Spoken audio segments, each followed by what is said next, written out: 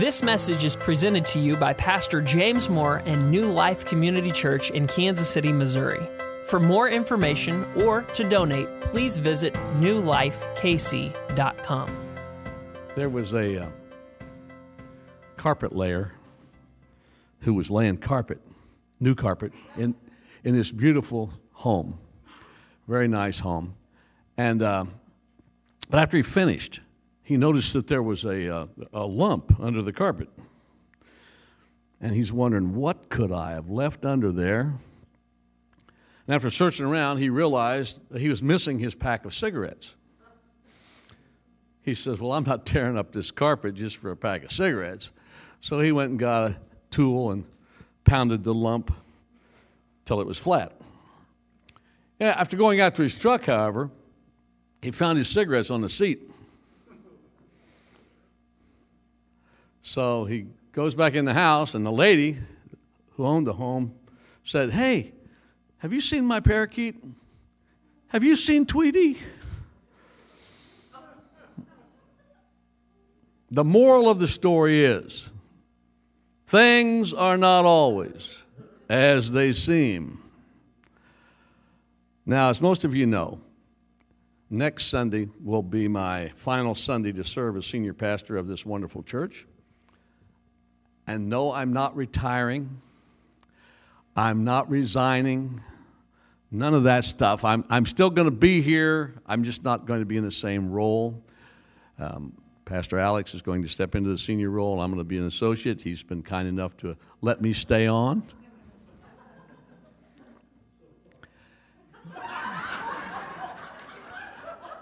You got it, so far. Because you know how it is. You ever worked anywhere where you're an assistant manager?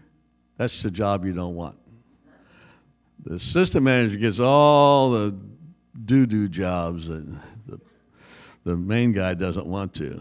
But I'm going to show my son how it is supposed to be when you're an associate pastor. I'm going to demonstrate for him. I'm going to be Pastor Step-and-Fetch-It. I will be going and getting whatever he needs, and I will support him in whatever he does. Step-and-Fetch-It, they'll call me. You don't have to call me Pastor Jim anymore, just Pastor Step-and-Fetch-It.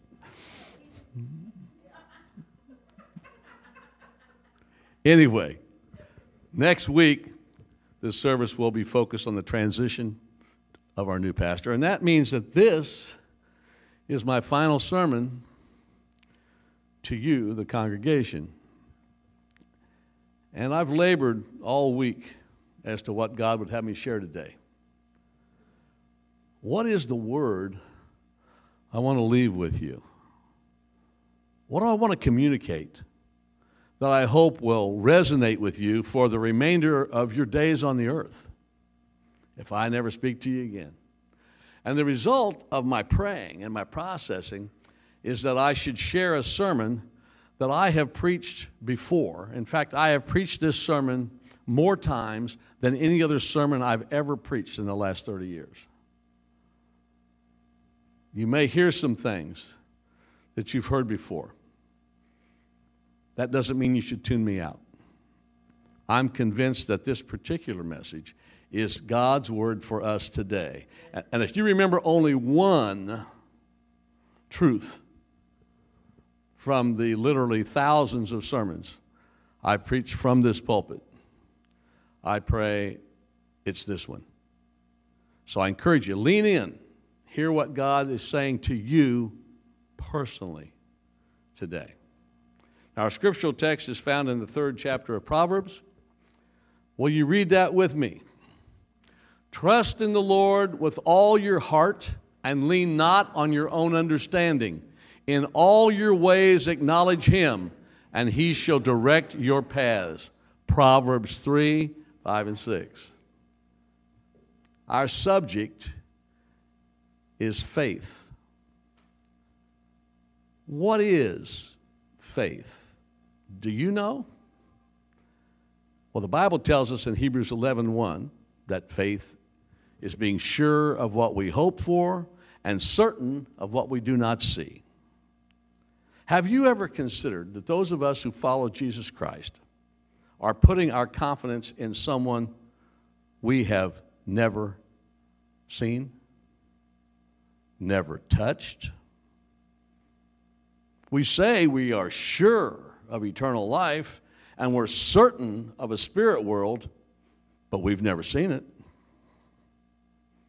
We're claiming to trust the God of the Bible. And by the way, that's what faith really is, isn't it?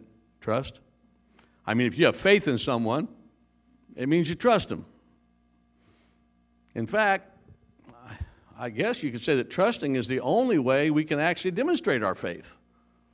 We trust the chair, and we sit. We trust the water, and we drink. We trust the car, and we drive. And yet we have trouble trusting God. Why? Well, because we can see the chair, we can see the water, we can see the cars. We can't see God.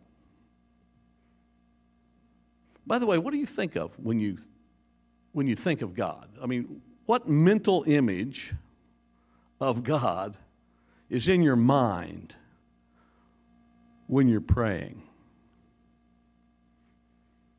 Think about it. I mean, how do you picture God? And this is actually very important because mental pictures are more empathetic. They are more long-lasting than words.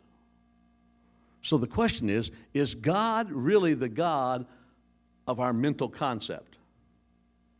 And I'm asking this because, mankind has distorted how we see God. So what is your image of God? Is it a policeman image, waiting for you to do something wrong? Got a club there just ready to smack you? Is it a disciplinarian image, who's ready to punish you? Or is it a cuddly Santa Claus image saying, oh, everything's okay, come sit on my lap?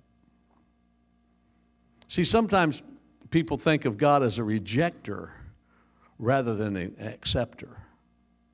And sometimes, on the other hand, we believe he's so understanding and so kind that he'll let us do whatever we want.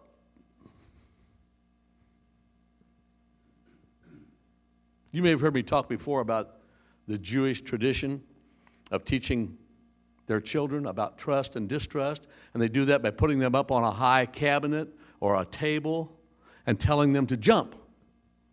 Jump, I'll catch you. But Daddy, it's so high.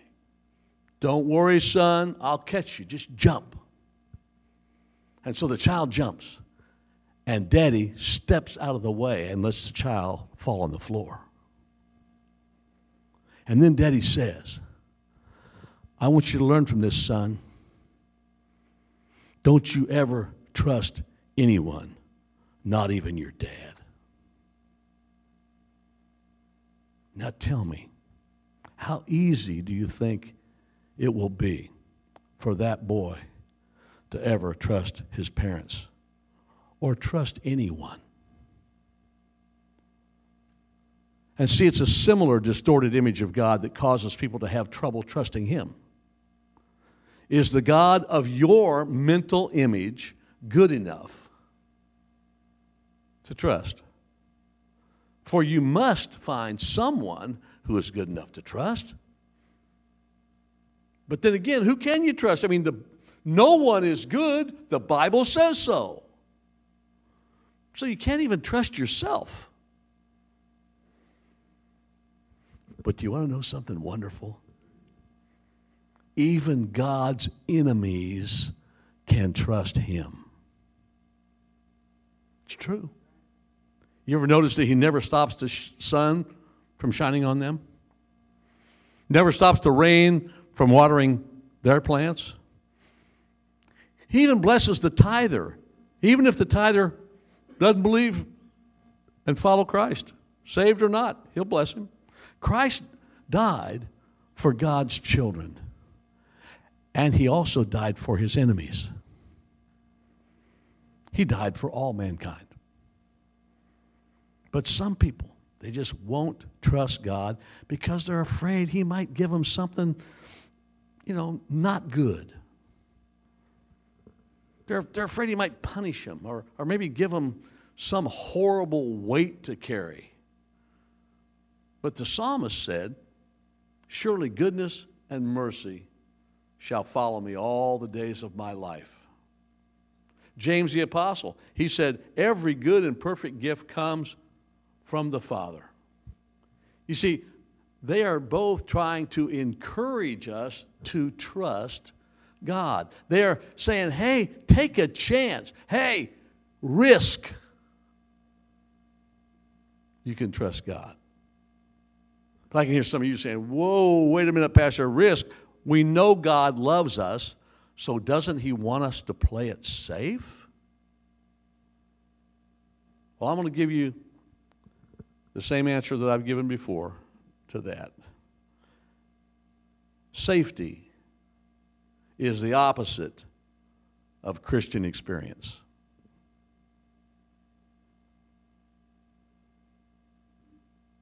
You know why?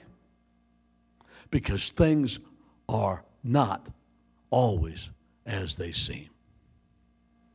Whenever we look at life from our human point of view, God's plans and God's will and God's directions, God's ways, they don't always make sense to us.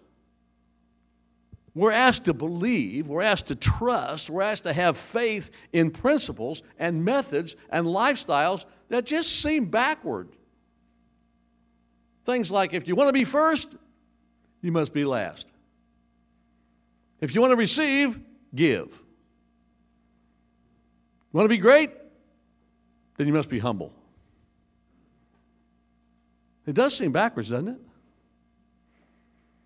Romans 12:3 says that each of us are allotted a measure of faith. And then in Hebrews 11:6, it says, without faith it is impossible to please God. Well, wait a minute. How is it possible for us to be without faith if each of us has faith?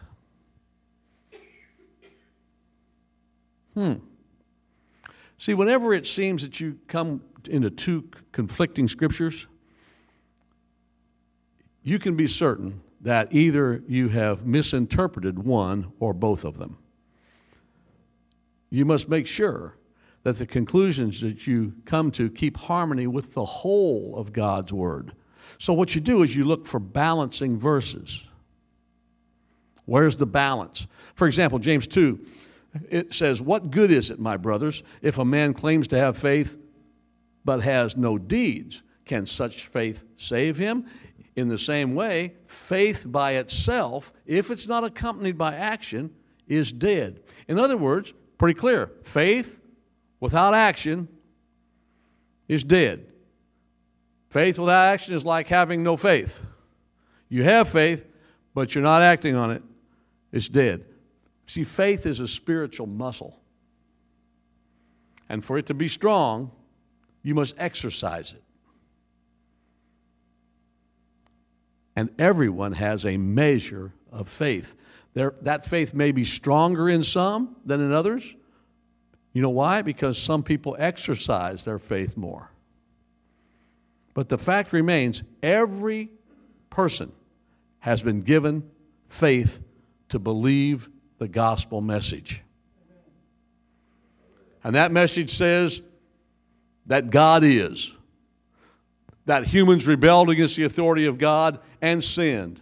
And God loved us still so much that He sent His Son to pay the penalty for our sin. And by the way, here's the good news. If we demonstrate our faith by trusting Him, He will forgive our rebellion, take away our death sentence, and grant us eternal life.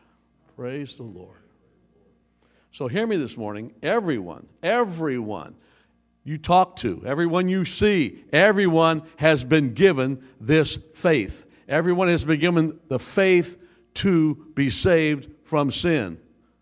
But as we know, we've also been given a free will. And since that will is truly free, we can use our faith to believe whatever we want. Now, I imagine that most of us in this room have chosen to believe that God exists. Probably wouldn't be here otherwise. And I'm guessing and hoping that most of us have chosen to believe that the Bible is true, that the gospel facts are true. Therefore, we've used our faith to believe these things. But faith without works is dead. I know too many people who believe that reading the Bible and attending church and saying they believe is enough. But they're wrong. They are wrong. All those things do is make them a better sinner. Knowing about God simply makes a person a more intellectual sinner. For if you want to be part of God's eternal kingdom, be saved from the consequence of sin, you must demonstrate, say demonstrate, you must demonstrate your faith in Christ by following, say following, by following His example. And the number one lesson that Jesus taught and modeled is, as we learned in Susie's class this morning, obedience. I mean, if even Jesus didn't do what He wanted, He only did what His Father wanted. And we're to do the same thing.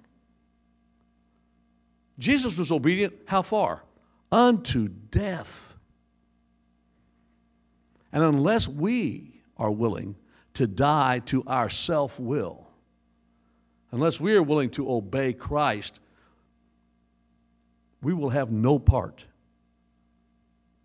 in the kingdom of heaven, no matter what you believe. You see, you don't have to be a bad person to go to hell.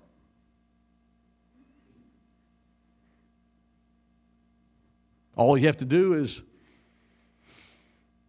nothing. We're all born with a ticket to hell in our pocket. So I'll just simply refuse to let Jesus direct your life, and hell will be your destination, your eternal home. Just do nothing.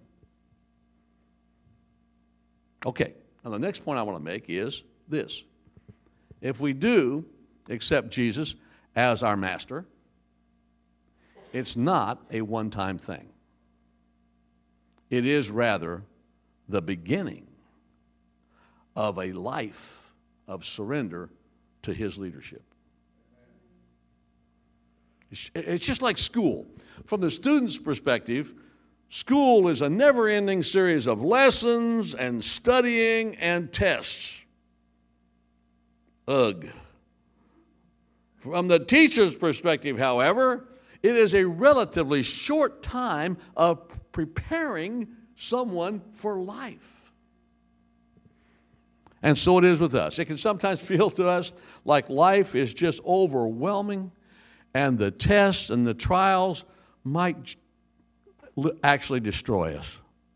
From God's point of view, however, He is in complete control, and He's equipping us for a glorious future of ruling and reigning with Him. Once again, things are not always as they seem. It's like this one guy.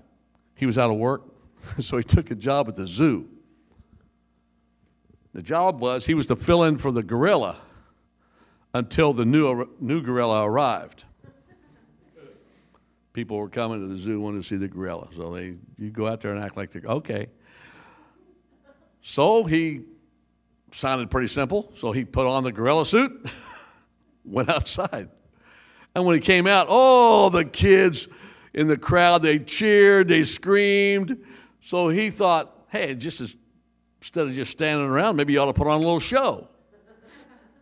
So he jumped on this limb that was there, went out over the lion's pit. And when he did, the lion roared, the crowd cheered. It was great. It was just great. So the next day, he just couldn't resist. He did it again. But this time when he swung out, the limb broke, and he fell in with the lion. Well, immediately the lion approached him and roared loudly, and the man yelled, "Help! Get me out!" The lion roared again, and the man screamed, help me, save me!" And the lion roared again and came closer and said, "Will you please shut up? You're going to get us both fired."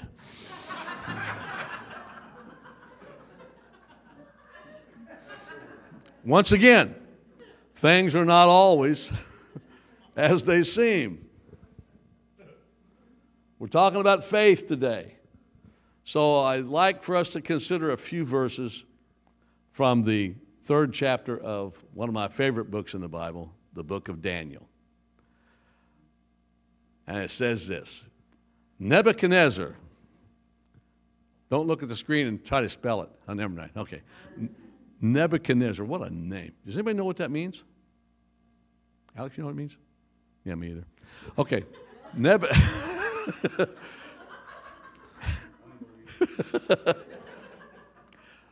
I know his parents didn't like him.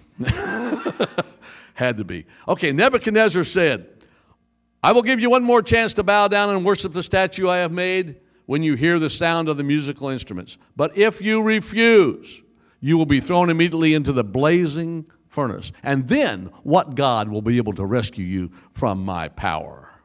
Well, Shadrach, Meshach, and Abednego replied, "Oh, Nebuchadnezzar, we do not need to defend ourselves before you. If we are thrown into the blazing furnace, the God whom we serve is able to save us. He will rescue us from your power, your majesty. But even if he doesn't, we want to make it clear to you, your majesty, that we will never serve your gods or worship the gold statue you have set up." You know, for most of us, I think, our problem is not believing that God is able, but is he willing? I love what those young Hebrews said.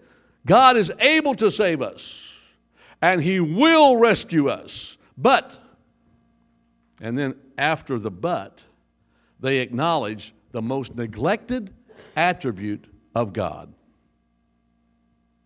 his sovereignty. For you see, if God is God, then he can do whatever he wants, whenever he wants, wherever he wants, and with whomever he wants. He is sovereign. And we need to realize that God doesn't have to do anything. Also realize this, by the way, God's not required to treat everyone alike. Our part, you see, our part is exercising faith. And that is done when we obey, even when the path is not known.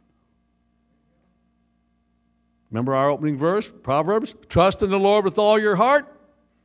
And what? Lean not on your own understanding. In other words, we're expected to trust the Lord even when we don't get it, we don't understand. And then, when we do that, he will direct our paths. No need for him to direct our paths if we already get it. See the path, we already know what's going on. No, we have to trust him we don't understand. But let's get back to our story in the book of Daniel.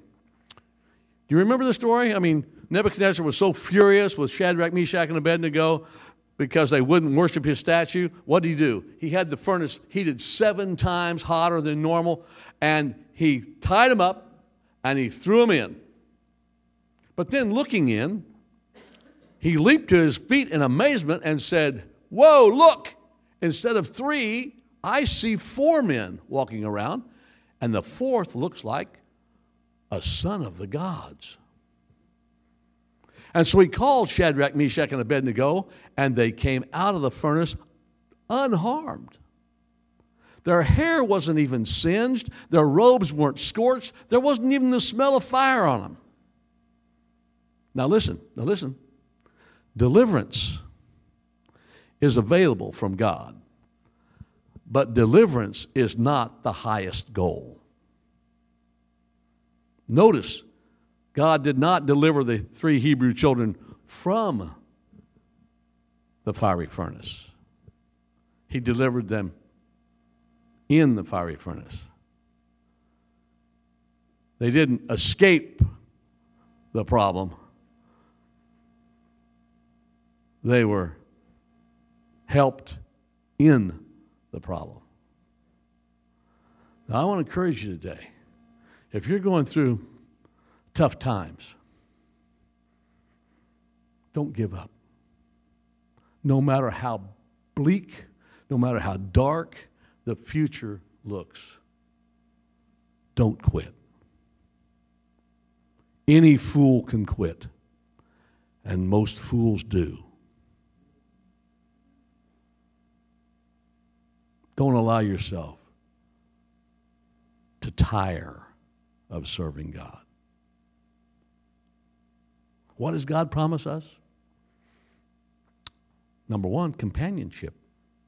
He's always with us, just like he was with Shadrach, Meshach, and Abednego in the fire.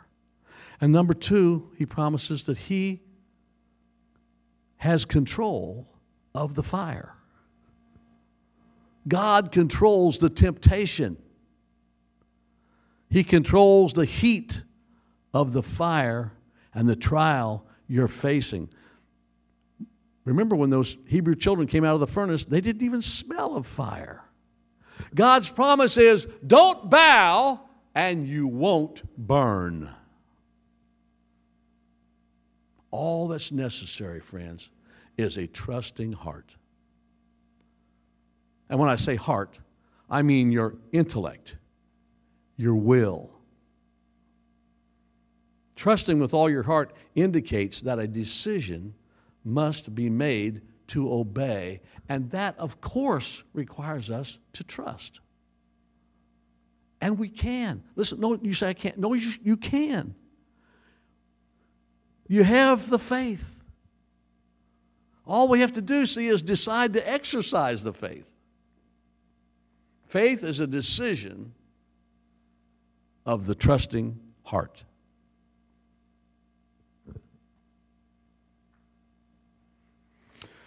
So there, I've given you the message that God gave me for today.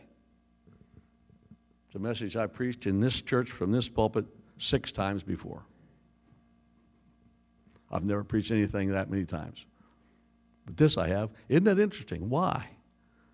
Because it's the basis for everything. Trust the Lord with how much of your heart? And don't trust your understanding. Don't lean on that. In all your ways, how many ways? All your ways acknowledge Him and He will direct your paths. If you forget everything else I've ever told you, do that. And you'll be fine.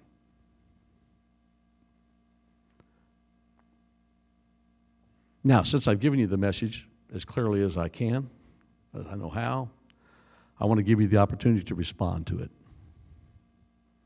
See, the Lord says, unlike the Jewish tradition, the Lord says, I am a good Father. Jump into my arms. I will not move out of the way. I will catch you. I know you've been lied to. I know you've been let down, but you can trust me. Will you jump? Will you jump today? He says, please jump. I'm waiting for you.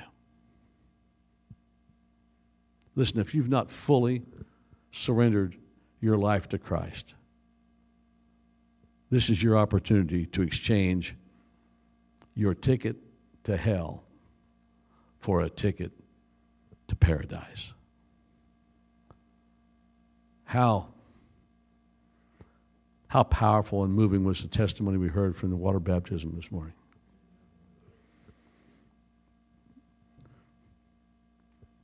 We've got someone who came to know the Lord, and life got big and took her eyes off of the Lord, and she went down there. But what happened? She recognized she returned, because God is never, ever finished with anyone who will repent. And so she comes back and says, not only am I going to come back, I'm going to get in front of everybody and I'm going to tell them that I haven't served the Lord like I should have this whole time. That's humility. Nobody wants to do that. Wow, I admire that, Amy.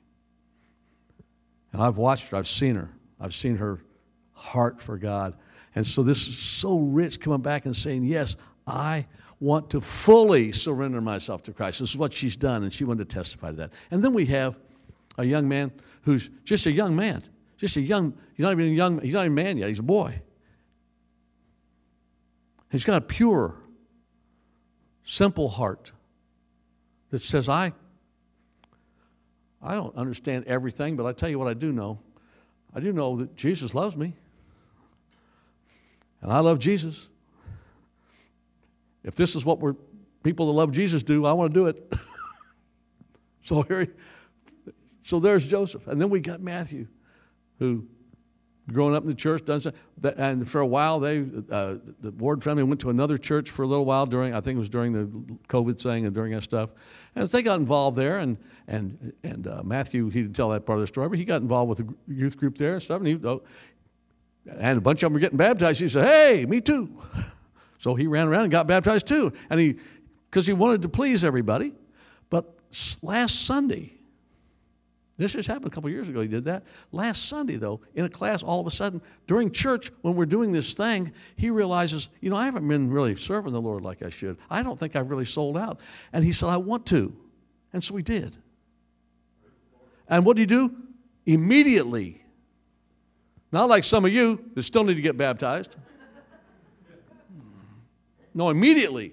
He said, I want to follow. If that's what God wants, I'm doing it. I'm in. And here they were. I want to tell you, when you fully surrender, but if you've not done that, if you've not fully surrendered, that's not like, oh, you're horrible. It's just you haven't fully surrendered. And if you haven't, I want to ask you, do you want it? I know it appears risky.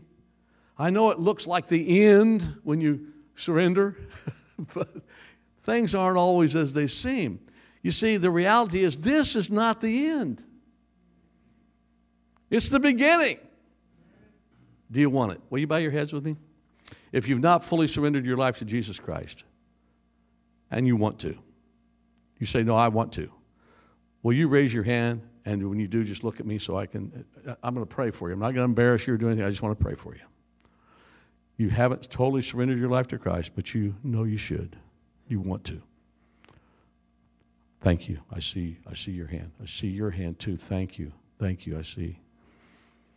You can put your hand down. Thank you. Now I want to speak to you who are already with your eyes still closed. You're already Christians. You've already made a decision for Christ, but you've been experiencing some struggles in your life. If you've been struggling in your employment, you've been struggling maybe in your marriage, your physical health, your finances, your morality, your spiritual life, or any other area you're struggling in, will you demonstrate your trust right now? You're a Christian, but you have struggled in these areas, and you're struggling right now, and you want help. Will you demonstrate your trust in God just by standing right now? Just stand. And when you do, we're going to pray for you. Once again, not an attempt to embarrass you. It's an attempt to give you a chance to move, to take a stand for Christ and say, yes, I trust God, and I want Him to touch me. Praise the Lord. All of you. Now the rest of you guys that raised your hand to surrender your life to Christ, will you stand with these others? So you're standing too? Now everybody, please repeat this prayer after me. Understand you're not praying to me, you're praying to God. I'm just helping you with some words. And so let's pray this. Almighty God, I acknowledge your power and your holiness, and I thank you for your love. I admit that I need you. Please forgive my sins and grant me eternal life. I admit that I need your direction and I need the courage to follow it. I now exercise my faith and surrender my will to you. Have your way in me, I pray. Amen. Amen. Now say with me out loud, things aren't always as they seem. Now say all things are possible through Christ who strengthens me. God bless you. Thank you for listening to this message. For more information, please visit newlifekc.com.